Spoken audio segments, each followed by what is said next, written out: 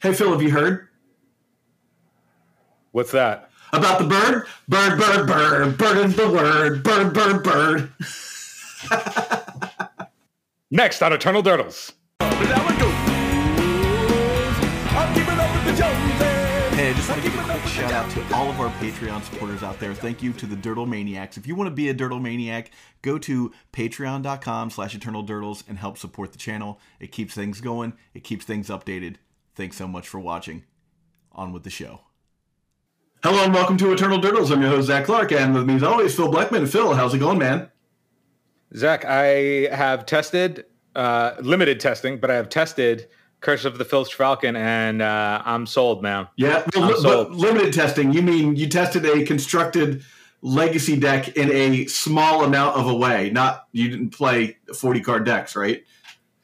Right. I mean, I played it in Legacy. Yeah.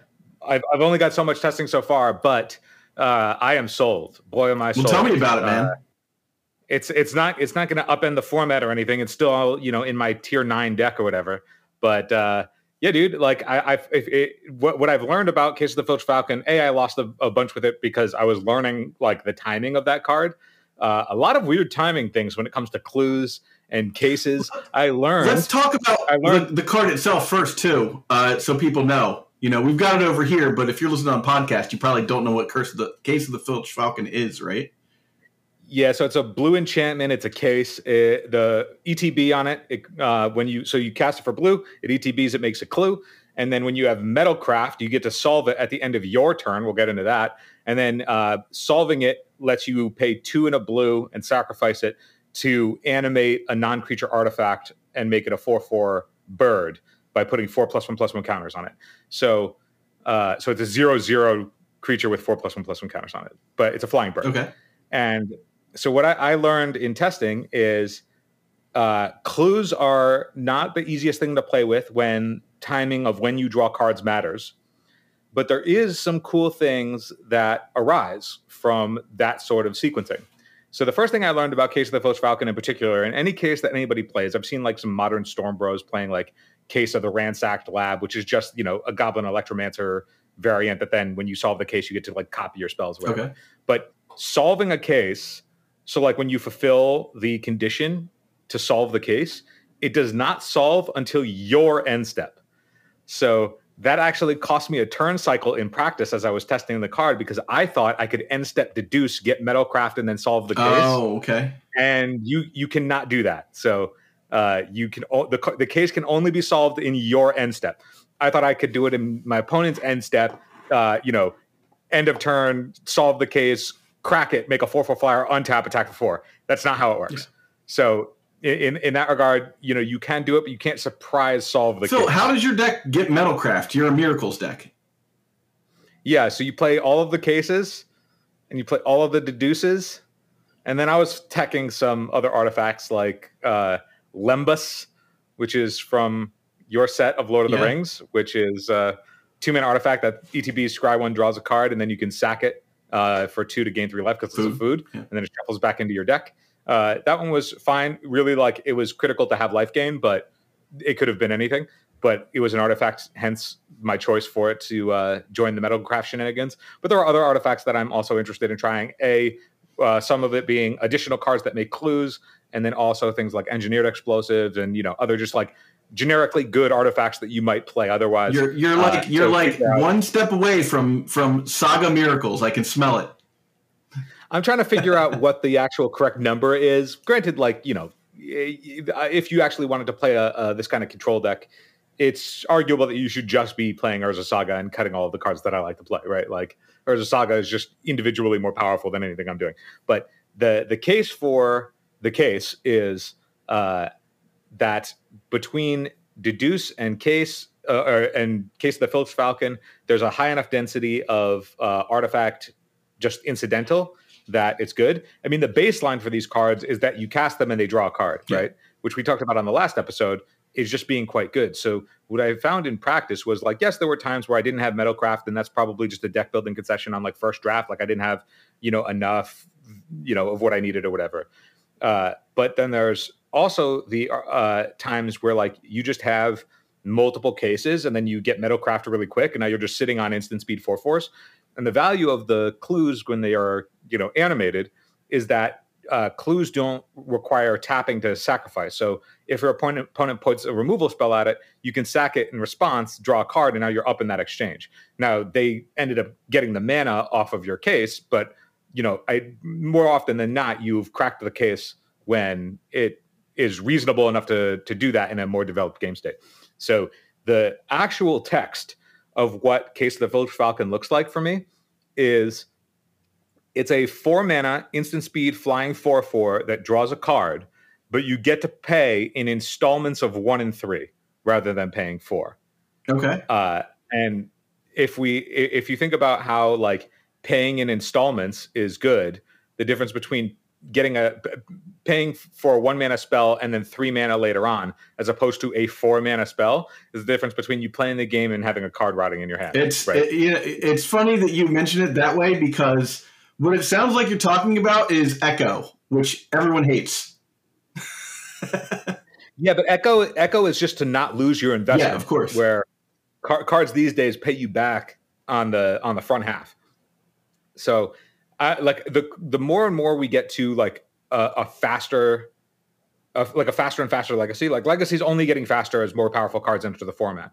And what I have found as I've tested, I mean, you can tell me if this is something that you found too, and I'm sure like anybody who's listening will also have a take on this, is that I've found that as the format speeds up, because just like the redundancy of that speed, the easiest example is just like Delver plus Dragon Rage Channeler plus, whatever additional threat, whether it's Stalactite Stalker or whatever, that you're going to have 3 power beaters on turn 1 that do other things pretty consistently always. Urza Saga itself is 20 power plus a tutor for free at instant speed. And then the additional decks of like any of the Ancient Tomb decks that are on Broadside Bombardiers now, I mean, that deck kills you pretty much the second that thing hits the table, right? So the fact that the format has sped up across all of these decks, and then of course combo is fast, that along with that comes the need for control decks that want to keep up to also compress. And so we've seen the Beanstalk decks be able to keep up just because Beanstalk itself is a 1 mana or as a 1 card engine that's cheap, that also replaces itself, that lets all of your free interaction and 1 mana interaction also draw a card that lets you keep up on resources while also keeping your curve relatively low. So if you actually look at like the Beanstalk decks, and I know everybody's trying out those again now that Triumph of St. Catherine is on Moto. So I get that all of their cards are expensive CMCs, but really they're all cheap, right? Their curve ends at like 2. It's Murktide Regent, which costs 2. It's in Triumph of St. Catherine, which in the proper board state should cost 2. Force of Will is free. The Leyline Binding should cost 1. Everything else in the deck costs 1 outside of Beanstalk that costs 2. Maybe you have some flex slots also like Witherbloom Command or whatever. But like the curve does not go higher than 2. Yeah. Unless you're making some concession and playing like Narset or some other Planeswalker or something, right? Which is a metagame choice, not a part of the shell. And so the more I was looking at how every other deck that isn't one of those like linear decks that are just trying to get the game over as fast as possible, I was thinking to myself, yeah, okay, so everything else needs to come down too. And I was noticing that all of my win conditions that I was playing, whether it's Jace or Entreat or anything else from 2017, but even like the stuff that's replacing that stuff. So even like the decks that are still playing Uro, which, again, Uro you pay for it in installments, right? Like that's a good analogy. You pay 3 up front, you get paid off for that, and then you get the back end of it. It's not a 7 mana spell, it's a 3 and a 4 mana spell that gives you the progression along the way. I guess you could even say that it's a 6 mana spell because it pays you back for the first land and then to get to the next stage. Anyway, so all those expensive cards, whether they're Narset, Teferi, Jace the Mind Sculptor, Entreat the Angels, what have you, all of that stuff I would find are in those positions that I call 10-2s, which is what we talked about last episode, where it's like, they're bangers or they suck and rot in your hand and do nothing, right? So like, obviously all those cards are good against the decks that want to grind and go long, but against the decks that aren't interested in that, they are more likely to be blank than they are to actually have relevant text.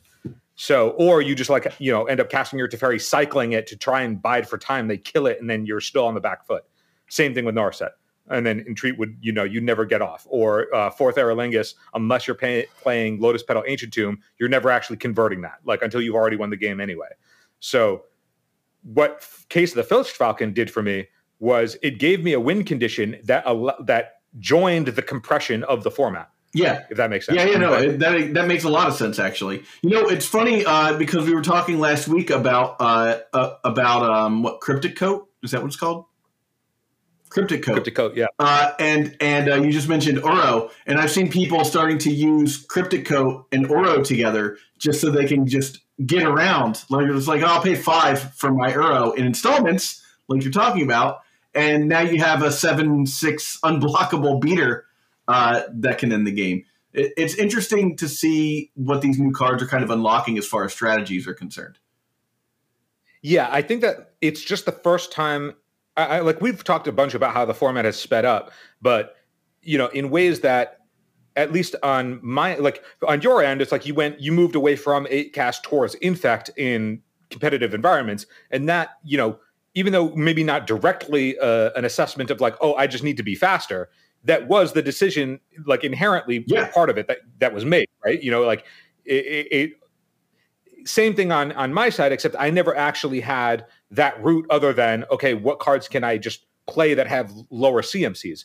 But Case of the Filched Falcon is the first time where I'm like, oh, I have a 1-mana win condition that can play around like with my synergies of Terminus, because other times win conditions would just get swept up by Terminus and that would suck. Like there's some tension between Triumph of St. Catherine and Terminus, and even though they're enabled by the same things, they don't want to see each other at the same time. Well, like you only want to see Terminus then Triumph, not the other way around, and that it can be difficult to manage because it can be awkward. It is funny you mentioned the like my take on like what is ostensibly already a fast deck, right? Like 8-cast, and then I switch up to a even faster deck, Infect. And honestly, the reason that I made that change is because that deck is such 8-cast was such a threat in the format. It was super fast. It increased the speed of the format, that people figured out ways to beat it. They were like, okay, like if I'm going to have to deal with this deck that is just going to destroy me, I'm going to have to make it so that my sideboard just destroys this deck in one card, right? For 1 mana, for 1 card, game over, right? And so what I basically decided was that I'm going to pivot past the answers for what the problem, the problem was my deck, right? The answers were sideboard cards. I decided that those were the problem, and then I decided I'm going to go all the way back to playing a deck that technically should be bad because Orcish Bowmasters exists, is what everybody says. Mm-hmm. But I'm playing on the same axis as everybody else because you need the mana to actually have to kill the creatures, and I'm playing with this unfair card, Legolas's Quick Reflexes, to like kind of bring my advantage back to being at least level with these decks. So it's funny because you're right. The speed of the format is now dictating, things that you wouldn't even think initially that it would affect. Because you don't look at those 2 decks and that decision that I made and say, oh, that's a speed of the format thing. But it truly is. Yeah, I think also there's inherently on the 8-cast side of things that like your fast draws were if you opened an Urza Saga. If you opened one of the 8-cast draws or like an Emery draw, that draw isn't necessarily fast. Yeah. You may end up having unbeatable amounts of resources, but it's not necessarily closing the game fast. Where Urza Saga was really the only extent that you could go fast, and we saw that the progression of that deck all the way to the point where like you don't see it that much anymore. But eventually they made their way over to Patchwork Automaton from what it used to be, right? Like they moved into Patchwork Automaton because they were like, we just need to be faster. Yeah. And I feel like every deck sort of had access to these ways to be faster than they already were, or more consistently having those kinds of aggressive draws than they were before, unless you were exactly Beanstalk. Yeah. And that's because like, of Lizzly, and if you weren't Beanstalk control that had some way to stabilize on the back of Triumph St. Catherine, and then also have this one card engine that your entire deck is built around, like there aren't any other control decks that really could exist in the competitive space. Because they would just get entirely bodied by the Beanstalk decks themselves. But then we also saw before when people didn't have access to Triumph of St. Catherine, and even partially when they did, I mean, for the most part, it was only because they didn't have time to test it. But when people were moving over to the Soul type Beanstalk deck, right, that deck was just trying to become a slightly bigger, effectively a Delver variant, where they're a mana denial between Wastelands and Stifles, but then they still packed the Orcish Bowmaster, but instead of the 1-mana spells, they just, played additional removal and then buried everybody on the back of a protected Murktide. Yeah. So that shell of it can still be fast is effectively the same, because a Murktide can still come down on turn 3 with backup and kill in a swing. And like no deck was just looking to go all the way deep into the end game. Like, and by end game, I mean like where, the game has effectively like reset and we're like reloading or finding ways to reload. So I don't want to disparage Daybreak Games, taking, it's really not their fault that 40K isn't on Magic Online, and it is coming. They just announced that. But do you think that it's out now? What's up? It's on now. Perfect. So now those cards are on. But do you think that will have an effect? It'll definitely have an effect on the online meta. But now, as we begin to merge into one meta again, do you think that'll have any effect on the meta as a whole, like the paper meta and the online meta together? 100%. Because they're almost the same now. 100%. It will 100% have an effect, I think, because all of the data that primarily people look at in order to make informed decisions on deck building, if they're not personally testing themselves in meaningful ways in paper, because if you're testing online, you only have access to the cards that were online. So I think Triumph of St. Catherine showed up very minimally by comparison to what it would had it been on Moto well before like Eternal Weekend. And then I think it did exceptionally well at Eternal Weekend, primarily because people were not preparing their deck. Right, because you never faced it in your online testing. So if you did do that, you had to like calibrate, okay, like how many sideboard slots do I play against this thing that I'm otherwise not going to be able to test against? And then similarly, if you were trying to play Triumph of St. Catherine, you couldn't do it online. So you had to play, some kind of alternative. So you'd play like Uro or something, but then your practice and your play patterns, yeah, your practice, your play patterns, your practice is all with different cards. Yeah. So then to shift over in paper and be like, okay, let me just try and do this new thing in an event that matters that you care about, like that's a tough call to make. And so I think that once Triumph of St. Catherine hits Moto, we're going to, or now that it has hit Moto, we'll see more people actually testing with and against it. And then we'll see people have ways that they expect to combat it because they know that they can expect to play against it.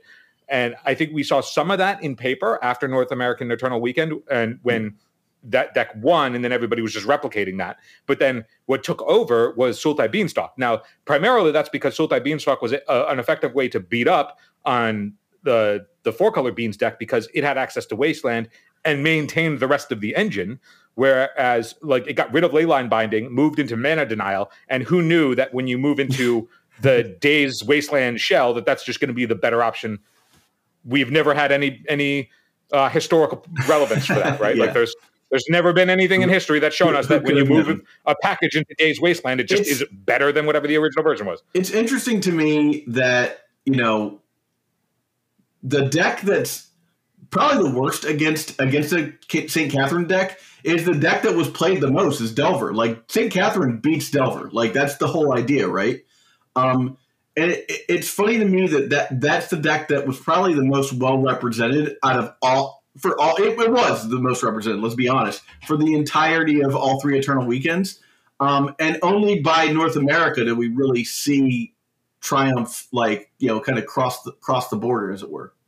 Eternal Durdles is proud to be sponsored by Moxfield. Moxfield is the best Magic the Gathering deck building website on the internet. You can create, share, and find decks from Commander to Legacy, and even fan-supported formats like Pre-Modern and Old School. You can see all of our decks on our Moxfield. Follow the links below to stay tuned.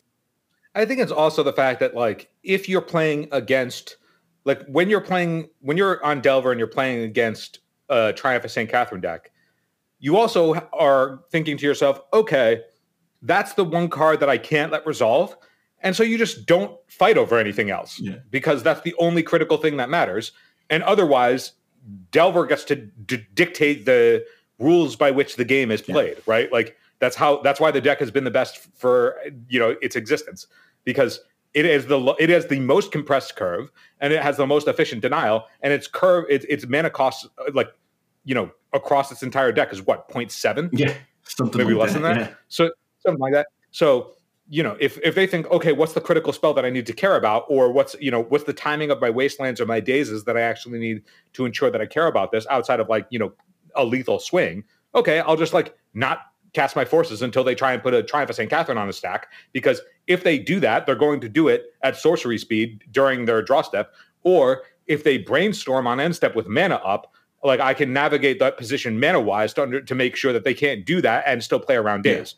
So it's maybe I just don't blanket throw my wasteland out there. You can think about those timing maneuvers, because trying to miracle a Triumph is not a super easy endeavor. Yeah, no, it's either it's a turn 3 maneuver, right? Or it's a 3 mana maneuver, one way or the other. You're either, whoops, I got lucky and flipped it on turn 3 when I have the land, the second land in play during my draw step, or you set it up with a brainstorm or a ponder. Occasionally you're gonna just whoa, look at that. It's almost a surprise, when you miracle it sometimes. There's also something to be said that the Sultai Beanstalk deck and a bunch of these other decks that are starting to tech Stifle again. Stifle also can hit the miracle trigger and strand the Triumph of St. Catherine in hand. So it's if they needed an early Triumph to try and stabilize and you just counter it with a Stifle, that's effectively a blank in their hand. That's they cast Stoneforge Mystic, you said, okay, they put Cauldron in their hand and you killed the Stoneforge Mystic, and now that Cauldron is just a dead card because the game will end before they get there. And even if they do get there, you just fly overhead anyway. So, I don't think that Triumph is the end-all, be-all against these decks. It's obviously very good, but it was way, way better in the era of Expressive Iteration than it was in the era of Bowmaster. The difference between the cards that you have and access to black, there's a lot of answers that can solve Triumph of St. Catherine. And, the second that they want to solve that in a way that's really efficient, you can bring in your Snuff Outs and a Surgical and catch them. It's also funny to me that Snuff Out has become the default black removal spell. And if you look back to, I guess even during Expressive Iteration, it's been the black default spell. But you go back a little bit further and it was Fatal Push. But then you get cards like Murktide Regent and Triumph, right? And you're not using cards like that anymore because they just don't hit. Right. Yeah. I think the second that there are so many ways to mess up somebody trying to miracle, and I know from having been doing that for my entire life, that one thing that I see, and it's something that I notice a whole lot, and I get that I'm a Mystic Sanctuary gamer, but I find a lot of people when they play against my variation of miracles, which has enough of a crossover if you're trying to stop miracle mechanic specifically. Every single Delver opponent I ever play against always boards in Surgical. Always. And whether or not that is correct, or whether or not it's ever timed correctly, if that's just a natural inclination in sideboard mapping of okay, we have space, we can board in Surgicals, then that's also the out to Triumph, right? If it ever resolves, you can unholy heat it and then catch it with a Surgical out of the graveyard. And yes, you spent 2 cards, but you spent 1 mana to their miracle 2 mana, and which is effectively just forcing it, right? If you think about it in a similar way, or you could just force it and then Surgical it also.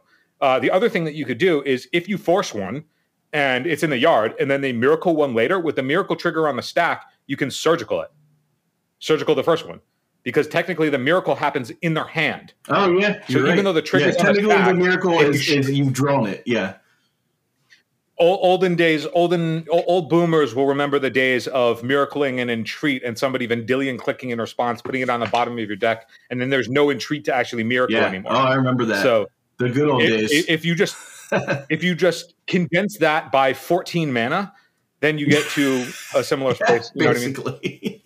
Yeah, no, that was the play to make back in the day when I was playing Merfolk, and Miracles was the deck to play.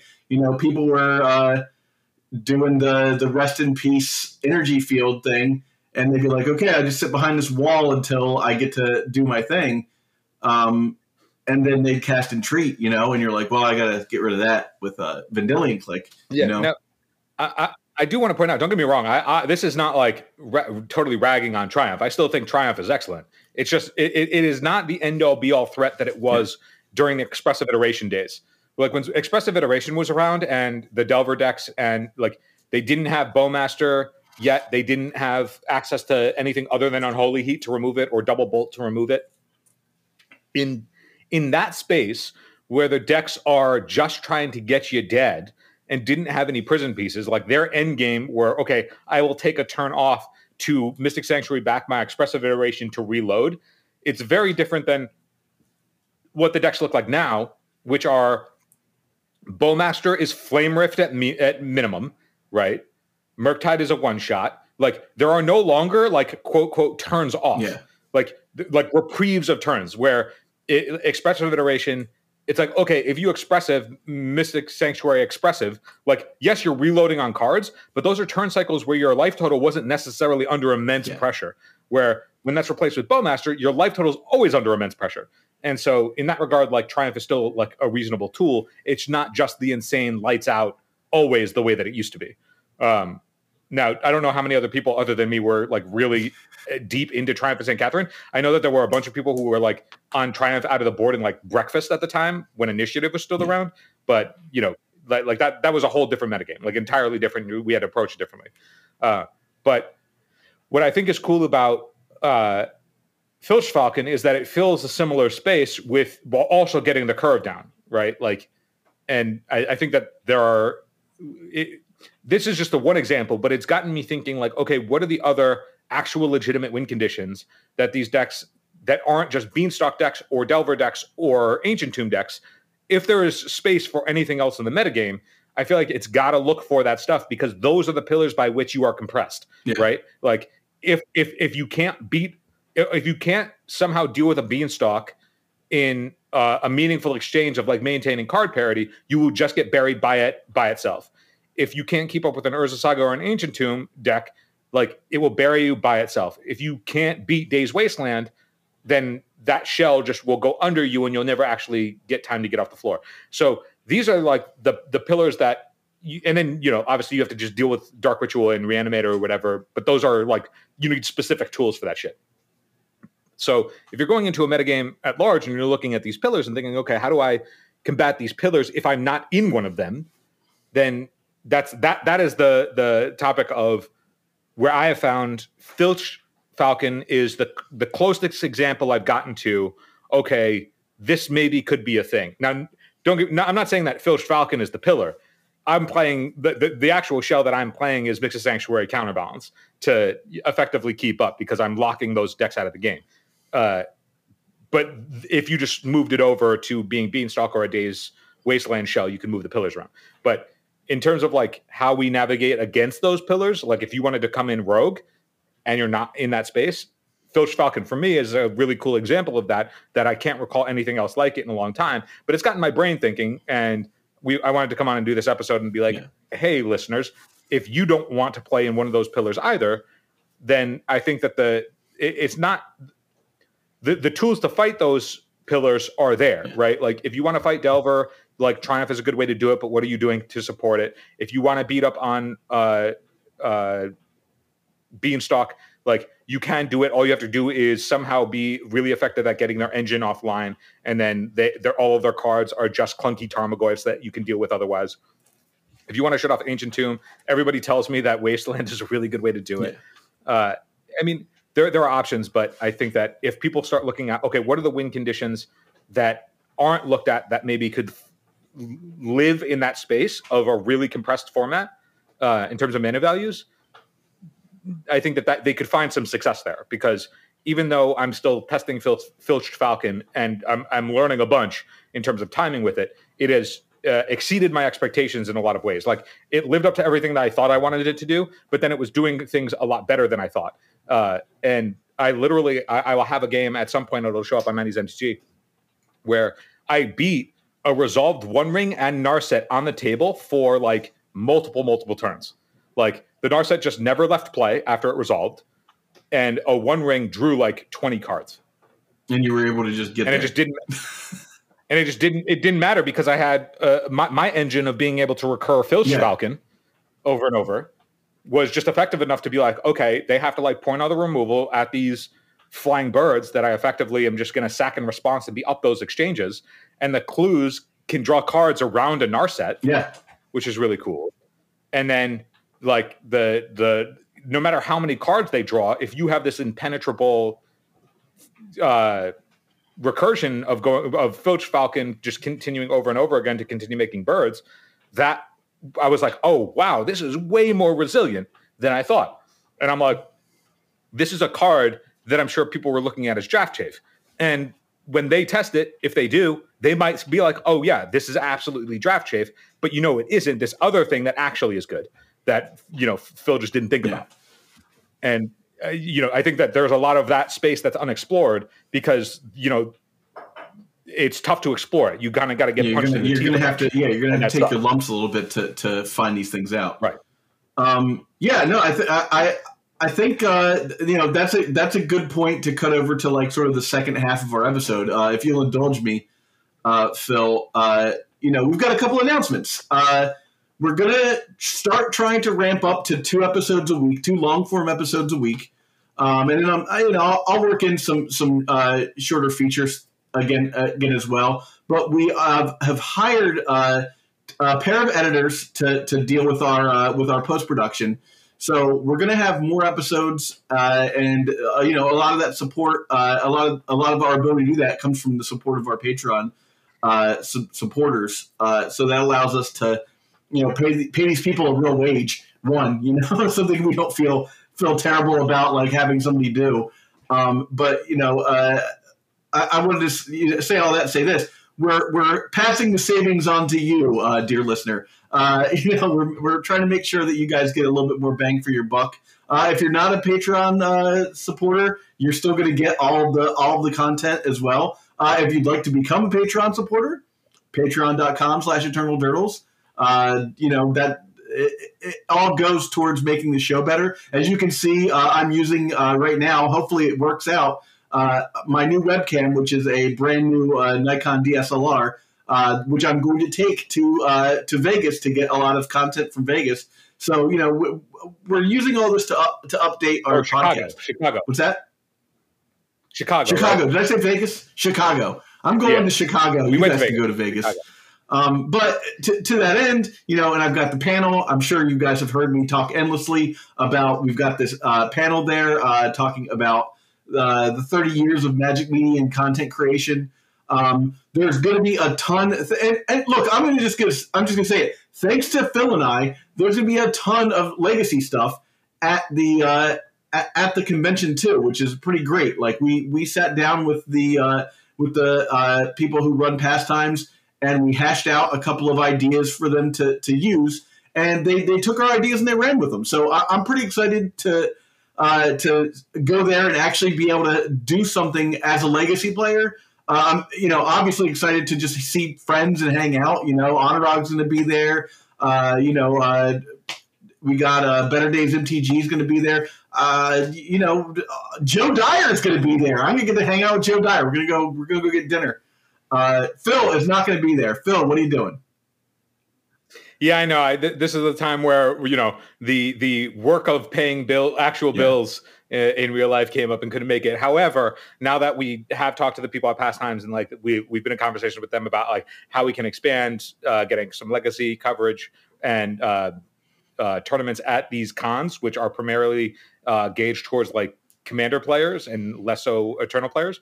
But we had some ideas. They took them.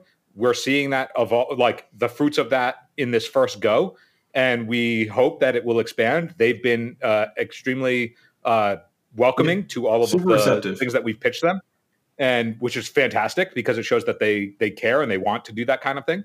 And but part of that is because we were able to get in as content creators at MagicCon Vegas. That gave us the legitimacy to sort of talk about that. And that's part of the fact, from all the support that we've gotten, that's enabled us to ramp up. And let's not fail to mention, we have a new sponsor. We have Moxfield, and Moxfield, very dear to my heart, the greatest Magic the Gathering deck building website of all time. But we also have Tales of Adventure. Tales of Adventure has just sponsored us. That's going to start in March, but I'll put a link below. Tales of Adventure. they sell Magic cards. The Eternal is here. That's their motto. So, if you're thinking about buying cards, if you're thinking about buying Case of the Filched Falcon even, go to the link that we have below and purchase it through Tales of Adventure. That just shows them that our listeners are the type of people that they want having us do ads for. I try very hard to not have like an egregious amount of ads on the cast, and now that Spotify has kind of moved away from its ad base, one of the things we're doing to sort of get back up there into the point where we can start outsourcing a little bit so that we can create more content is by having these sponsors. And so you supporting these sponsors, using Moxfield, using TOA. One of the great things about TOA is all the cards get sent. It's not like TCG Player where you like pick your entire deck out and it comes from like 14 packages. It's one package directly from TOA. The quality is good. Those guys are looking, they're grading their cards properly.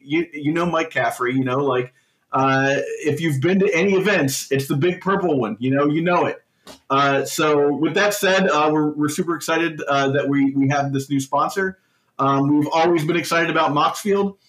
And with that said, I mean, this is a relatively short episode, but it's the first one that Mike is going to be editing. So we're gonna give him a short one. This should come out on Monday, so I will have been back from Chicago by then. I think what we're going to do is try and do Monday and Thursdays for our drops for episodes. We'll see how good we stick to that. But there we go. I'm excited also to see our other editor is going to be there. Pit Goblin Battlecaster will be there. If you haven't checked out his site, I'll link that below as well. And that's I think that's it for us this week. Phil, do you want to add anything else? Deduce is the truth. I don't know if it's the truth. And burn is the word, dude. So I'm a big fan of Deduce. I've been on that. That's the truth. I also think that at some point we should talk about at what point are we at the stage where a card that just says or does like some amount of card draw and nothing else, right? It doesn't gain life. It doesn't affect the board. It's just some card that says draw some number of cards on it. At what point are we getting to where that is a liability, not a yeah, when will they reprint Ancestral Recall and it just is bad? in the context of like the world that we live in, where is it that like I get what you're saying. And Narset, and there's plenty of things. Using the resources is as important as getting them put into your hand. Yeah, I mean, I find that like the more and more that I play with these cards, I mean, Deduce is very good because timing is very good. But the more I played with like anything that just says draw more than one card on it, I was like, oh, this is bad because these are really Night Whispers. Yeah, that's it's actually like a Night Whisper plus 2 damage on top of the Night Whisper. Right? And it's like you can't really afford that in a world where you don't have 60 life. So I don't know. That's a future episode. Yeah, maybe on the next one. Anyhow, if you were at Chicago, since this is going to come out after I'm back, it was great meeting you. Everyone, have a great weekend. Have a great week. I suppose it's a week. Thanks for watching. For the gift that keeps on giving all year round, join our Patreon at patreon.com/eternaldurdles. And hey, check out this playlist we got up here with all of our interviews over the last couple of years. Some great people from the Legacy community, some really great guests.